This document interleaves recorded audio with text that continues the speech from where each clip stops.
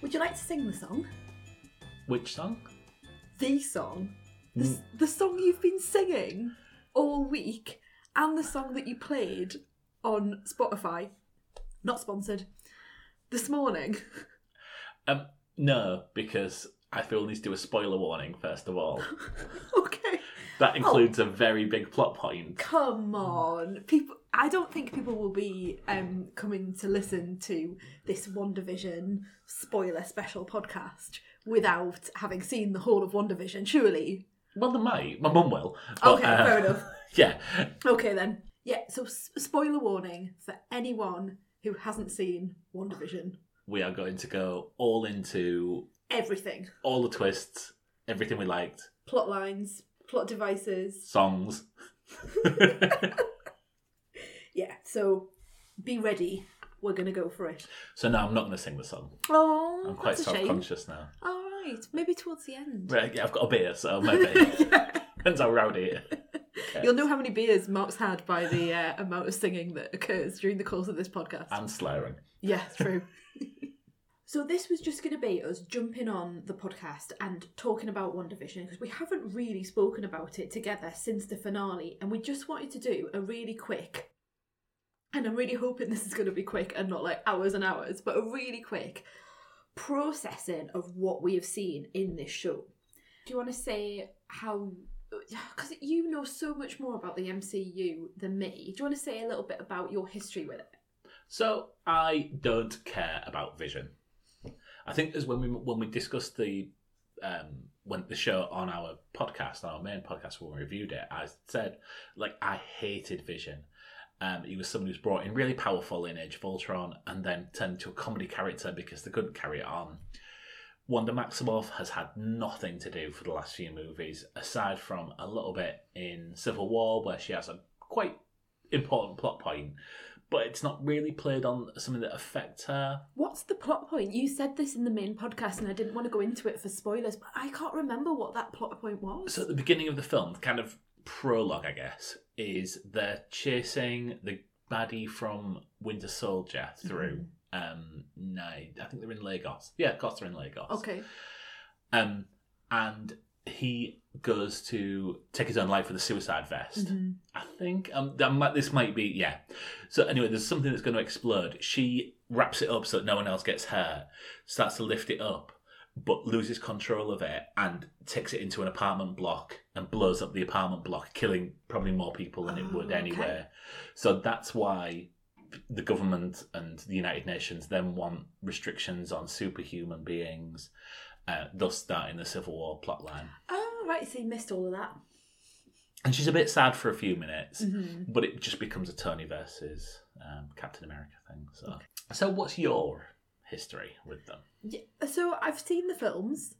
I've seen the films a couple of times, but I just can't really... They've just not captured my imagination. Do you know on one of our earlier podcasts when we were talking about Lord of the Rings, we went randomly into Lord of the Rings? Yes. And I can name all the characters from Lord of the Rings because I've seen those shows so many times. They really capture my imagination, and yet they do nothing for you.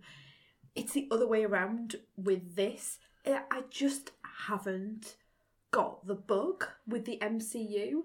I kind of prefer, and I know this is going to be controversial, sort of the standalone DC ones, and I'm not saying that I'm a fan of sort of Justice League and things like that. I'll watch them much like I do with the MCU, and they don't really do much for me, but I'm more excited about things like Robert Pattinson being in The Batman coming up. Yeah, okay. I really like Wonder Woman. Not necessarily Wonder Woman 1984, but you know, they're I like the sort of the standalones in the DC more than I have done with the MCU. I respect the MCU. It's so much like what you said about Lord of the Rings. I respect the work that goes in.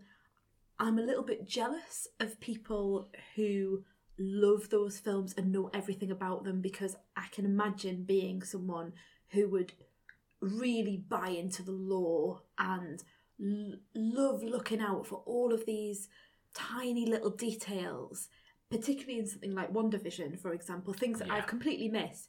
I would have loved that, and yet they just haven't got me. Okay. So when I came into WandaVision, and we've been on and off, haven't we, about like having Disney Plus, and me sort of thinking, well, should we even bother, because it's another expense, and there's so many streaming services now, and I know that's a conversation for another day. But I was a little bit like, well, am I going to be bothered by this? And I knew Falcon and the Winter Soldier was coming out, and I was like, well, just not bother about that. And then WandaVision, I, like you, didn't really care about either Wanda nor Vision. And I thought they were really shortchanged in one of the last films, where I think they rock up in Edinburgh and they like talk about having a different life. Yeah. And then that just seemed to be so random that they, like, we knew it was Edinburgh because we knew they were filming there and we know it really well. So like, oh, they're in Edinburgh. Oh, they're together. Oh. And they seem to be really together, and now they're going to be apart because talking Vision's about a different die. Life. We know what's going to happen here. Yeah. One of them's not going to make it. Exactly. And then apparently, I've learned this like through WandaVision. Vision dies twice, which I couldn't remember. I didn't actually remember that. To be something about honest. rewinding time. Yeah. And that should have been a really emotive point in the film. Don't really remember that. Didn't cry. You know, all of that. So wasn't really bothered about this idea of WandaVision. And now totally obsessed. Totally obsessed. This has become our Friday treat, hasn't it? WandaVision. WandaVision was... I got through Friday morning getting excited to come down at lunchtime and watch the episode before I go on Twitter for the day, before I do anything. And I think this is the biggest bug I've been bitten by since Lost on a TV show. Definitely. Having said that, I don't think it necessarily paid off a lot of the excitement.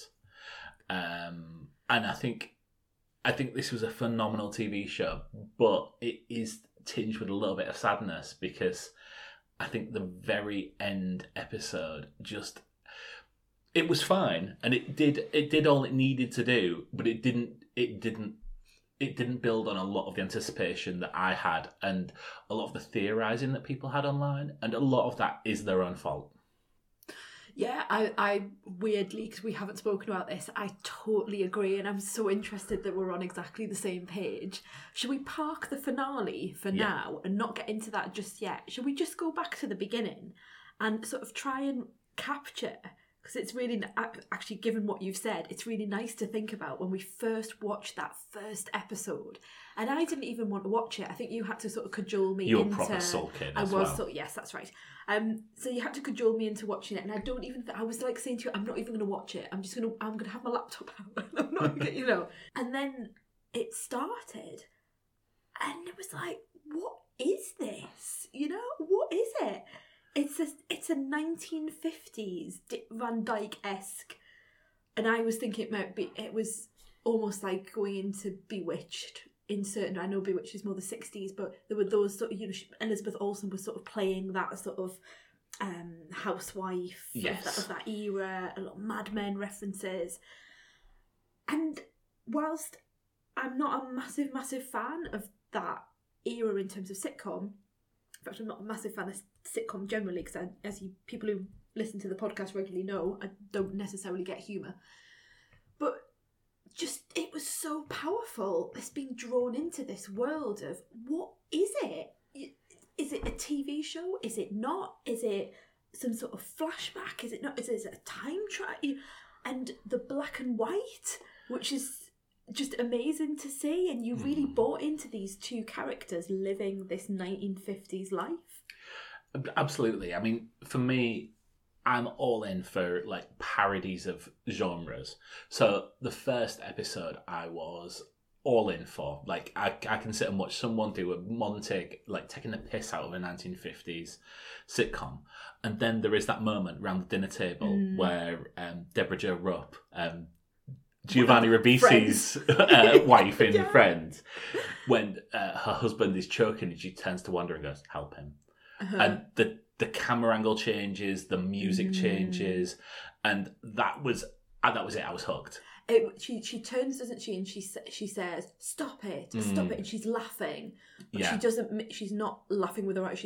and she's almost like hysterical. Yeah. And stop it, and that was so creepy. And then you've got the payoff of sort of like Vision helping this guy, like his boss, from like stop him from choking.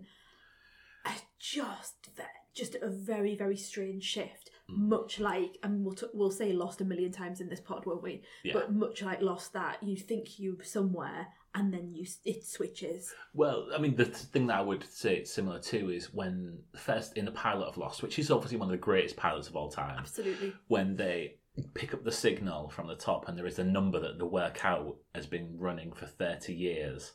And I was like, oh my God, this is more than just people trapped on and that was the realisation. Yeah. Of course, they released the first 2 episodes at the same time in the first week. I forgot about that. So, second episode, you get the helicopter, which was like coloured in the thing. Yeah. And then it ends with the guy in the beekeeper suit coming out so of the sewers creepy. with the sword logo on. Creepy. Yeah, and that was it. That's it. I'm gone.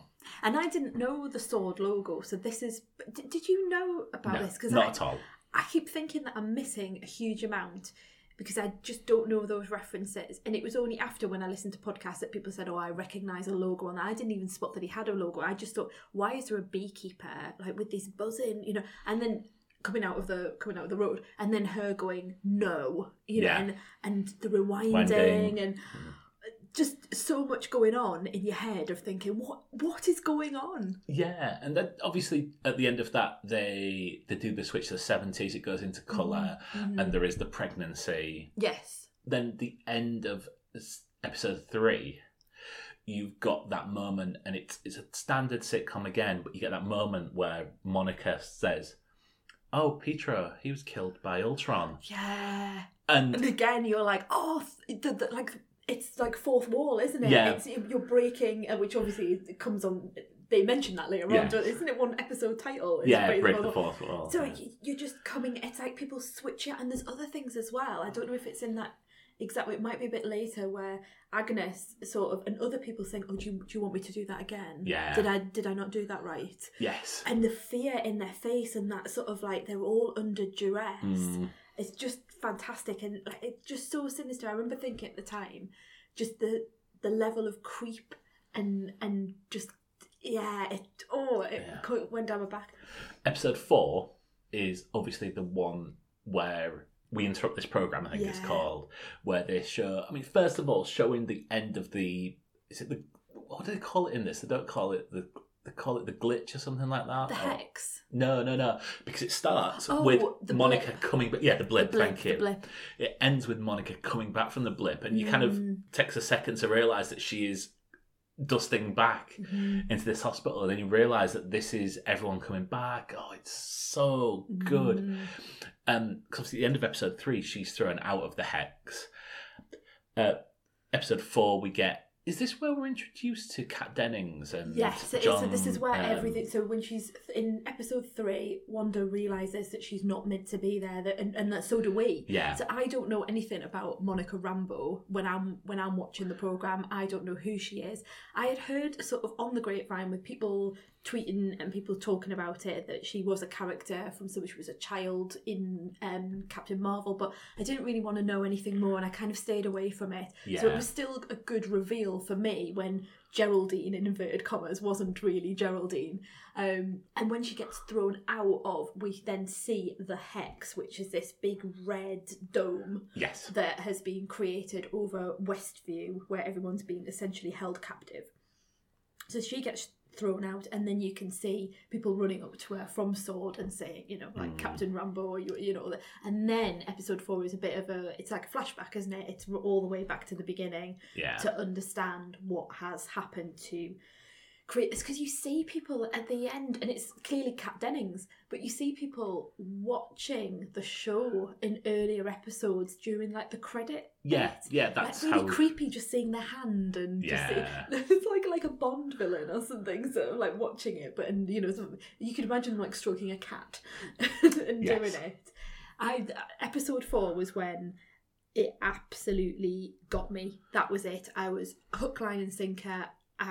This was appointment television. I didn't want to know too much about it, but it was like, this is clearly the best show I've ever seen for such a long time. And then episode 5, which was the one with the big twist at the end, where Pietro arrives at the end and it's Evan Peters. And my mind was blown. But you were spoiled on it. I was fucking spoiled by our Google TV when I clicked on it and it showed you the cast list, and that was there. I was fuming. Yeah. Obviously, I didn't know the context because it wasn't like a character name underneath. And I was like, that's weird. And then clicked off it, and then suddenly it sort of added up because Elizabeth Olsen in an interview had said, oh, there's going to be someone turning up and it will blow people's minds, like Luke Skywalker turning up at the end of The Mandalorian. Spoilers for The Mandalorian. Spoilers for The Mandalorian. I'll put that in the show notes. Yeah. And of course, the fun thing about that is that they didn't mention, oh yeah, there's going to be someone coming from the original trilogy. It was just done quite organically, and it was kind of annoying. And then I kind of put 2 and 2 together. And I think that is the first problem of this show. Okay. Is that they teased that was clearly a big inside joke, and I bet they had a good laugh around the table when they thought, oh, we'll get Evan Peters to do this. And it just built expectations up far too much with the multiverse on the horizon, that this was going to be something far bigger. And I think my first problem with, to flash forward to my opinion on the finale, is it is such a, as it turns out, this is an insular show that might lead up to other things, but it's not built up any excitement for future films or anything like that. And it doesn't have to, but at one point they have caused this teasing of Pietro and the X-Men universe coming in. Yes. And it was a big mistake to do that. Because people were then talking about the possibility of Reed Richards turning up. So we had like the Fantastic Four. People were talking about John Krasinski, who was one of both of our loves, really. Yes. It was a total crush on John Krasinski in this house. So all of that going on, and then like this, the X-Men, how are they going to get the X-Men in? People were theorising that the blip would cause this genetic disruption, this mutation, and then we would have mutants coming into it. I had so many theories. I heard that like Magneto would turn up. So did I, yeah. Because he is the comic books, the father of Pietro. Yes, and Wanda. Yeah. But yeah, and I think that they made a big mistake with, obviously when they wrote this and when they filmed a lot of it, they didn't realise this was going to be the next thing out, and people had been starved from Marvel content for the best part of 2 years. And I think that has really helped people get on board this, because people, if Falcon and the Winter Soldier had come out first, people might have just gone, oh, well, I can skip that one. But everyone was just sat there waiting, and they wanted something, and they teased it, and it didn't pay off. The whole thing of who Monica was meeting, I know someone who can sort us out. And it was like ... Yeah, and it played out over 3 or 4 episodes. So it must be someone big. No, it's just someone on S.H.I.E.L.D. who she knows. Oh, someone from S.W.O.R.D. Because that was who people said, oh, she's going to meet Reed Richards and John Krasinski's going to turn up, and that'll be the launch of the Fantastic Four. No, not at all. The Evan Peters thing, I just didn't really know what to do with it. I thought it was really fun, and it was a twist, which, you know, you're always looking for that in this sort of TV show. But I didn't really understand. I'm just not clever enough to understand the whole multiverse thing. And I didn't really know how that would play out, and it sort of made my head ache a little bit. And I wasn't getting the vibe that was where it was going, so it confused me a little bit as to why he was there.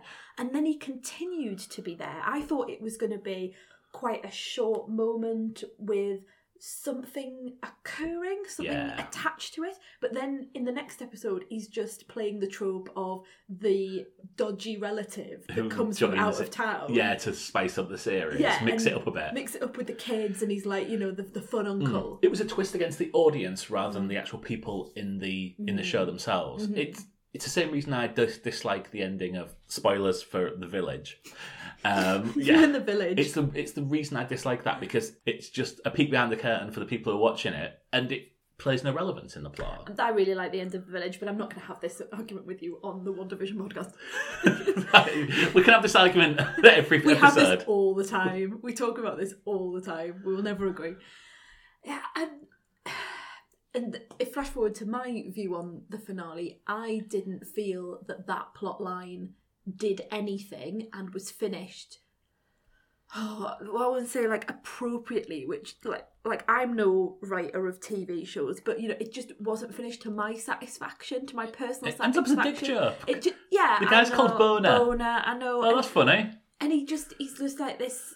He's just lounging about this house, and it just nothing pays off. The only thing that I thought was really good was it spoke to Wanda as a character, and it said something is off here, and it alerted her to the fact that something wasn't right, and that progressed her plot line along, and that was, you know, that was good. But they didn't need to have Evan Peters do it. They could have had anyone come in and play the role of the brother and her say, this doesn't feel right. So I agree. I think it's a complete in-joke. Yeah, and it's an in-joke that built up far too much expectations around the fandom.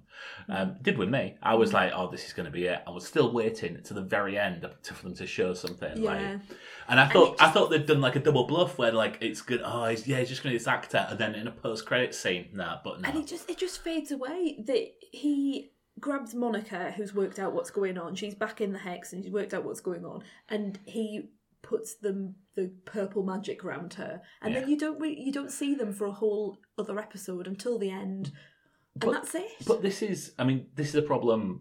Another problem with the show, that it does lose interest in its side characters.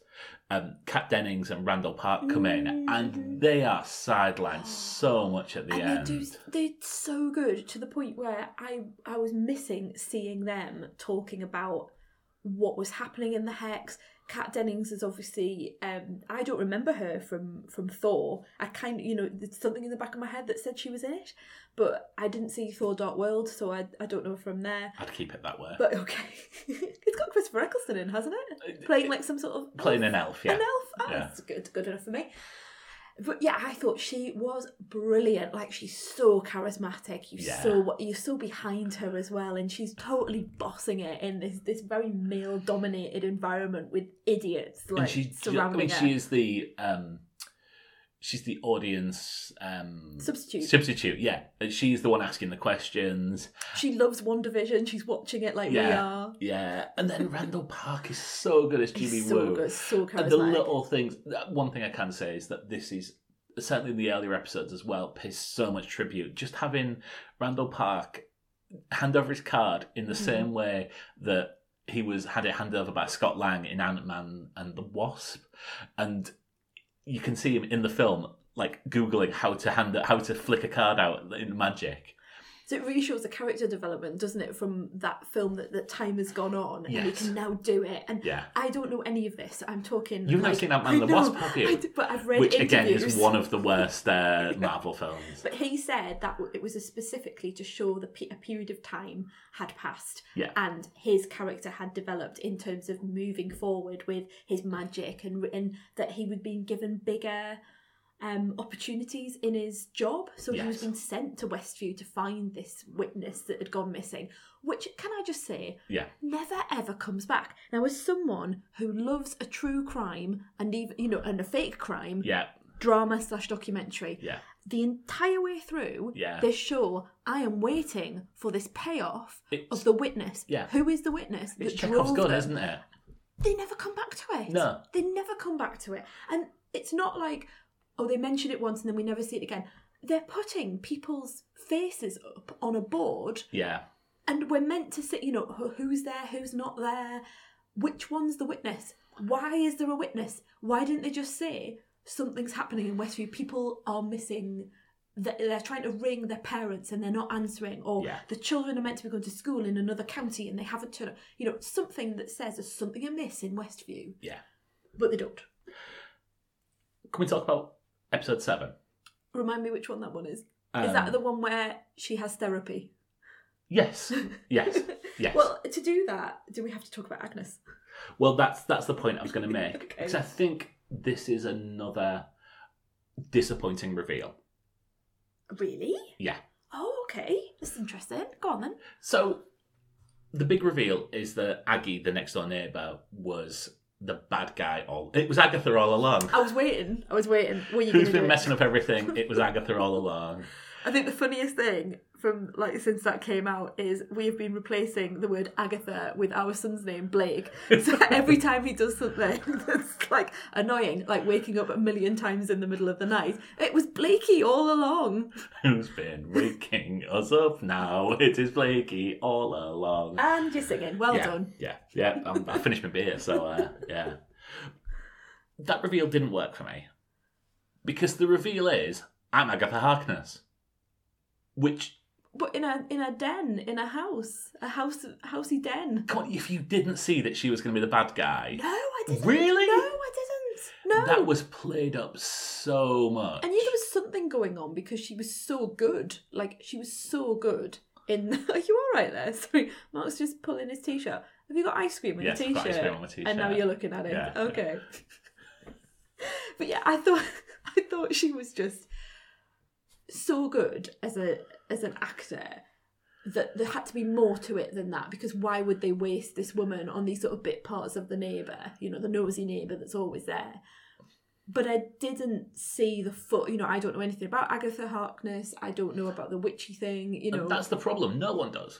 Apart from maybe the top 5% of comic fans. So when she goes, I'm Agatha Harkness, everyone in the world... I'd only heard of Agatha Harkness because after episode 1, someone said online, well, Aggie's clearly Agatha Harkness. And then there was so many hints, like when Sparky died. I did think, Sparky's in dead. In the 90s, the Malcolm in the Middle intro, she is wearing sort of early 2000s pants with naughty written on the arse. And also she turns up as a witch in the Halloween episode. Yeah. So yeah, I knew they were nodding towards it, but you just don't know, do you? You just think, oh, they're leading you down a path. Especially when Vision sort of unmagics her, which we later find out is just a fake. Yeah. She's just faking it. And you kind of think, oh right, okay, she's not, but he's really getting to the truth of her. But what a character and what a performance by Catherine Hahn. I mean, please, she's got to win every award going, because she has eaten that show alive. She won't win every award going. Oh, but she should. She should. She won't, because it's a comedy performance. I know, but it's so good. And to play all those different people, she's played a different neighbour in every, and the change and the eyes and the glints and then go full witch at the end. Do you know from anything else? No. Oh, okay. Haven't got a clue. Okay, there might be some interesting date nights coming up. Okay. I'd really like to see her in other things, because she just seems to me to be phenomenal. I mean, she's really, really good in... The first thing I saw in was Step Brothers. Okay. Is that with Will Ferrell and John C. Reilly. Okay. Yeah. She's so good in that. She had a small role in Girls. Okay, never seen it. Oh, okay. She was in a very, very interesting show. I think it's called Mrs. Fletcher, that came out a couple of years Jessica ago. Fletcher? No. Sad. No. Mrs. Fletcher, who... I think it was a woman whose son had moved out for college, a single mum.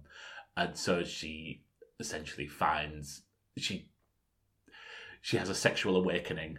Okay. Yeah, so she's kind of living Fletcher. like a 20-year-old who just left home for the first time. Yeah, very much. Yeah, I think it was based on Murder, She Wrote. So we're both singing now. Leading to episode 8, which I think was another reveal which wasn't really revealed to anyone. So this episode ends, and I think episode 8 was a phenomenal episode, looking back at the early lives of Agatha and Wanda. A backstory. I didn't think I needed a Wanda backstory, and I don't think I really did, but I think that tied everything in so well. And I've heard this before on other pods and sort of in reviews that I've read. I don't think it is just a backstory. I think that whole episode is playing into, and I don't mean that in a negative way, but it's playing into the overarching theme of this show, which is grief and trauma and processing and acknowledging that particular, looking at mental health illness, but also just looking at how do you live through that experience in your life. I think it needed it to show how this came about, how that level of consistent trauma throughout her life, this final act of like the love of her life dying twice, we find out, has consumed her with this grief and this depression that then creates, using her powers, creates this entire world. And I think you needed that to understand that payoff at the end, where, you know, all of that energy comes out of her body. And, you know, if you have been through that type of grief or that type of experience, it is a very physical reaction, I have found. And I can really imagine that I'm doing lots of things with my hands, letting that powerful feeling out of your chest. And for me, it really showed that, you know, obviously we don't have magical powers, but if we did, you could see it coming out of your chest. You could, that sense of relief of that, you know, there's so many times I've been driving along and I've just wanted to scream, you know, because of things that have happened in our lives. And it was that real manifestation of this is what it would feel like if you had all that energy within you to let that go. And this is going to be the episode that, if anyone wins an Emmy, Elizabeth Olsen is winning an Emmy for that episode. I mean, for me, the most real vision of grief was actually in the finale. There was a moment where she turns to Vision just after the big battle had ended, and she turns and says, "Okay," to him. I think he says, "Oh, we need to go home," and it's a realization. And that was almost triggering to me because it took me back to conversations we had, and the tone was just there, and that realization that things are going to shit, and that something's good. You are going to lose someone again, and that was it. I welled up just at that one line, which I never do. Yeah. Such good work. I mean, and in the early episodes as well, all those shifts, all those changes, all that, the nose wrinkle, then to shift into something like almost like an Office style, where she's sat in a chair, she's talking to the producer. You know, it's totally to camera. Well, that was Agatha all along. Thanks, love. I'm glad we haven't done that every 5 minutes. But yeah, I think phenomenal work from her. I really appreciated the work with Paul Bettany, who I think has been a little bit overlooked because we're mainly concentrating on Elizabeth Olsen and Catherine Hahn. But I really appreciated the way that he expanded that character and made me like Vision more. Yeah. Which is, you know, I just didn't care about Vision before. But now, you know, when he died again at the end, sort of, but we'll come back to that. I did really feel it this time, whereas the last time I didn't care, even though his death in the film was much more violent and graphic, upsetting. Yeah. But I think the end of that episode is led on two sort of reveals. One is, you're the Scarlet Witch. We've been calling her that for 3 years now. Have we? Yeah. Have we been doing that? People have been, just because she's not been called, because that's her character. Scarlet Witch is her character. Yeah, and so people have been calling her that. that. So revealing that she's the Scarlet Witch is not a reveal to anyone. So I really liked that. I really liked because she got the new costume. She's coming into her new identity. I felt real resonance with that. Of she's been through this experience and now she's coming out the other end as a new person. On a show that has built itself up as twists at the end, that didn't do it for me. I like the costume. And then the mid-credit sequence of White Vision. Oh, I don't like White Vision. No. Well, and that's another thing where they built up things, because obviously Paul Bettany had been joking. Oh, yeah. And for anyone who isn't aware of this, Paul Bettany had been joking all the way through that there is someone coming in at the end of the series who'd been wanting to work with all his life, and he was so excited to work with them. And again, the internet got detective. They tracked down interviews of his. And I think within an hour, they'd realised that it was one of three people. And I can't remember who. One's Robert De Niro, one was Al Pacino. But they realised that Al Pacino had also been saying he'd love to do Marvel. So there was characters that had already been cast for Al Pacino that the internet was making these decisions for them. So it was going to be Is it Mephisto? Mephisto? Yeah. I mean, that's wrong, isn't it? Yeah, Mephisto or something like that. Yeah. I only heard that on like another podcast. And I don't even know who this is because he's meant to be like a fly or something, and there was a fly on Agatha's what, and everything was going. And it didn't. He's playing. He's fighting himself. Yeah. Which it's quite funny. It was funny. It's funny for him. It's funny in Superman 2. Yeah. I mean, it's like it's funny for him to make that joke, but then again, it's been blown out of all proportion. He's probably just a quip. He's probably getting interviewed every 5 seconds, and he's thinking, actually, this, it's quite funny. Not thinking that the world is going to go back. You were telling me not to listen to podcasts because they were revealing, in inverted commas, that you were warning me off, don't listen to that. And like some people that I would normally just be like listening to every single episode, I've stayed away from all of those pods because I thought I was going to get this big reveal, and indeed I didn't. No.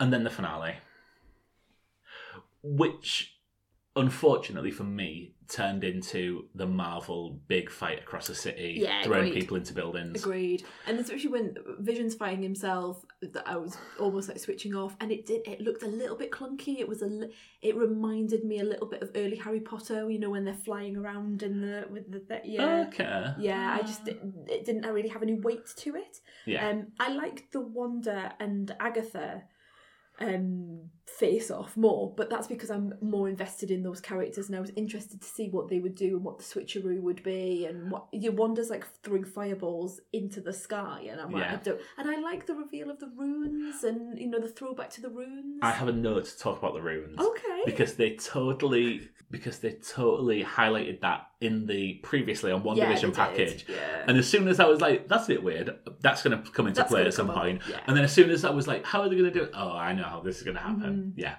Yeah, but, Yeah. it's the runes. Do you know about runes? No, not at all. I remember this when I was a kid, like reading like Osborne guides to like the supernatural, and you would get a little bag, have this little pouch, and the runes would be on little blocks, and then you would shake them, and then you'd throw them like onto a table like dice, and then you'd read the runes. So yeah, you. How old were you when you did this? I didn't do it. I didn't have any runes, but probably about 12, 13, something like that. I used to love reading all that. So, we were getting like stuff. People's older sisters to get us Lambrini. Yes, I know. I was reading tarot cards and reading about runes. Does that not scare you? No, because I just find it interesting. I find like that. Not that I would do it. I'm not going to get my old tarot cards out now. I think they're upstairs somewhere. But I wouldn't do it now. But as a child, that's good because it'll just do nothing. Yes, as a child, I was very interested in that. In the occult. In the occult, yes, I was. You gotta have something to do when you're a teenager, haven't you? I didn't get any Ouija boards or anything like that because, ghosts. But I found reading, it was more about reading about it and understanding other people were really into it. Anyway, moving on. Yeah. So yeah, I would totally agree with the finale. I felt deflated. I said this on Twitter actually. I felt deflated after the show ended, but that wasn't because of the finale itself, of sort of being disappointed in the finale. It was more because I just really enjoyed that show and really enjoyed, Friday lunchtimes for us of being completely Wonder lunchtimes, and we've had to move all sorts of things around. Is that what it's called now? Wonder lunchtimes? Wonder lunchtimes, but that's what it became, wasn't it? And it gave us something to look forward to. That sounds terrible, doesn't it? It gave us something to look forward to each week, but it gave us a thing to look at that was new. Yes. And that, not necessarily talk about, because we didn't. We wait until we podcast to talk about anything now. But, it gave us something to sit down together with and just consume together. But then afterwards, I started to feel deflated in terms of just the way that it had ended. And it just, like, Monica doesn't really get an ending. She's got glowy eyes, but I felt that she was completely put to one side. Randall, part of the captain, the Krolls come up and... I'm not really bothered about the Krolls. I mean, I love Ben Mendelsohn, but I'm not bothered about the Krolls.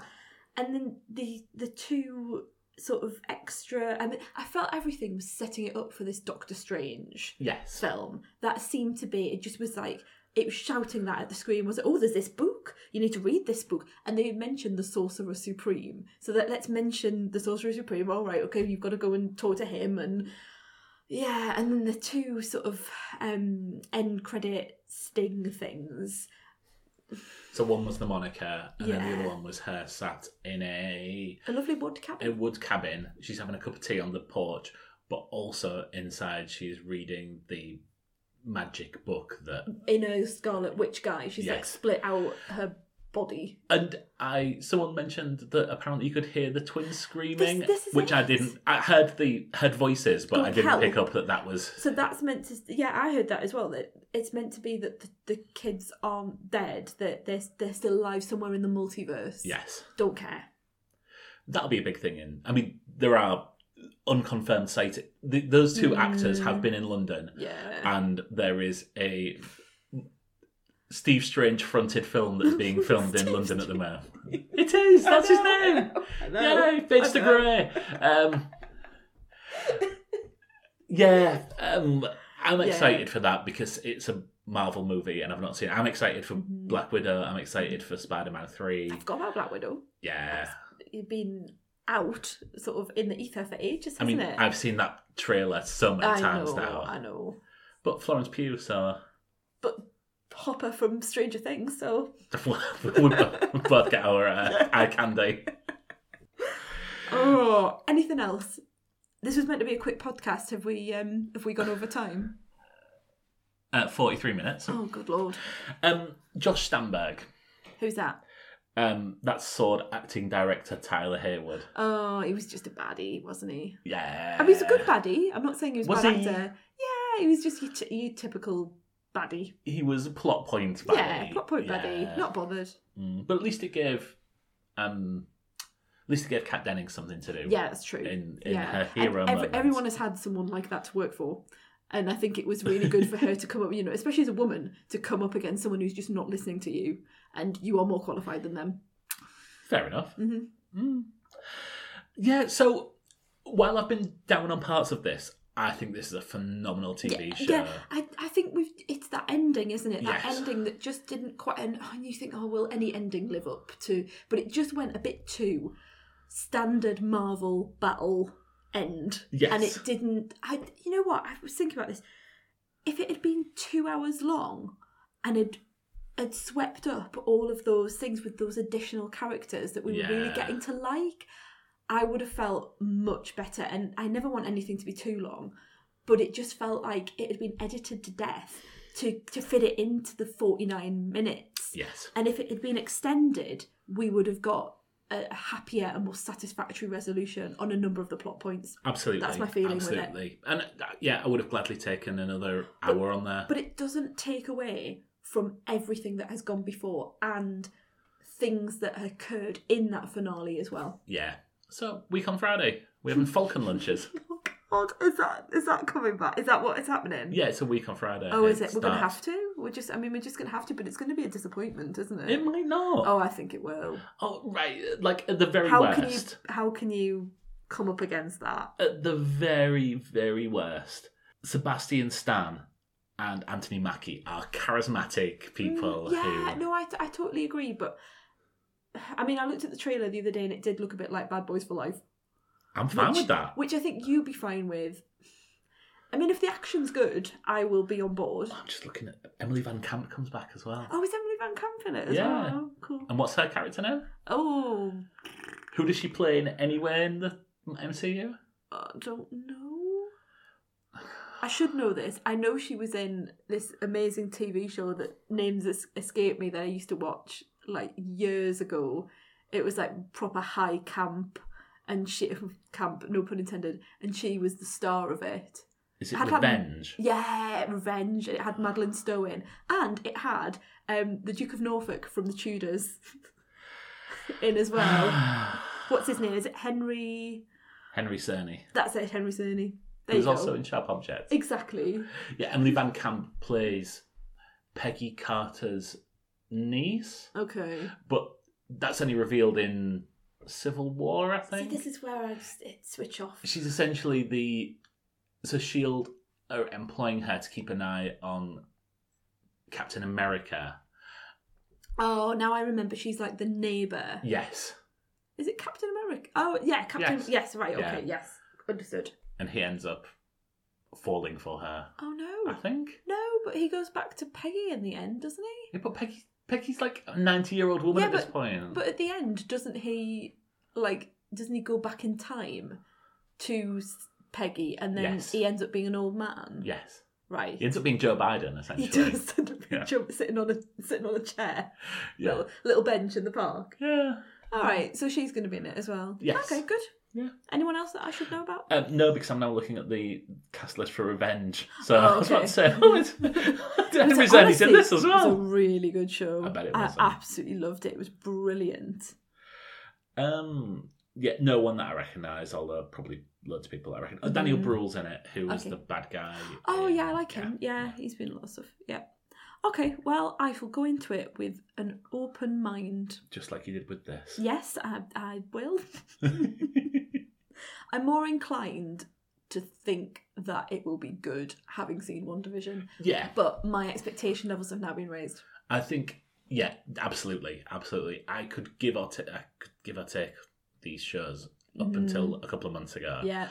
Expectations have 100% now been raised by this. Yeah. And I feel sorry for them actually coming after this when they were meant to be first. Yes. Because now they've had, but it can work both ways, can't it? That you might get more people watching this now, like people like me who really wasn't going to bother, will now be looking on a Friday for Falcon and the Walter Soldier. Falcon and the Walter Soldier. Foghorn Leghorn and the Walter Soldier. I've not had very much sleep. Right. Okay, let's go. So how long has this 20-minute podcast been? Don't. It's 48 minutes so far. So. well, I'm going to edit it down, so it won't be that when it goes out. See how much stuff I'm not allowed to say on a podcast by this point. So much to edit out. Oh well, thanks for listening, everyone. I hope you enjoyed WandaVision as much as we did. Yes, if you haven't watched it, I mean, we'll spoil it for you, but give it a watch, because I think stylistically, I think it's a really entertaining and the themes show. are really important, and we didn't really talk too much about that, but I think really important and valuable to have at the heart of a show like this. Yeah. I think it's really important, and there'll be a lot of kids and younger people watching, and I think there's a lot to take about mental health, about grief, about bereavement, about trauma, and opening up that conversation around that really, I think that's really important going forwards. Totally. Well, thanks a lot for everyone. You can follow us on Twitter and Instagram and Letterboxd at The Honeymoon Pod. And if you find yourself just clicking around the internet, just go on to where you get your podcast from and give us a nice review, please. That'd be lovely, thank you. It'd be lovely. It'll be really nice. It just helps people find us and helps us grow the show. So and that'd it be brilliant. also makes us smile when we go, we've got a good review! Yeah, that as well. Thanks very much, everyone, and we'll see you soon. Thanks a lot. See you later. Who's been messing up everything?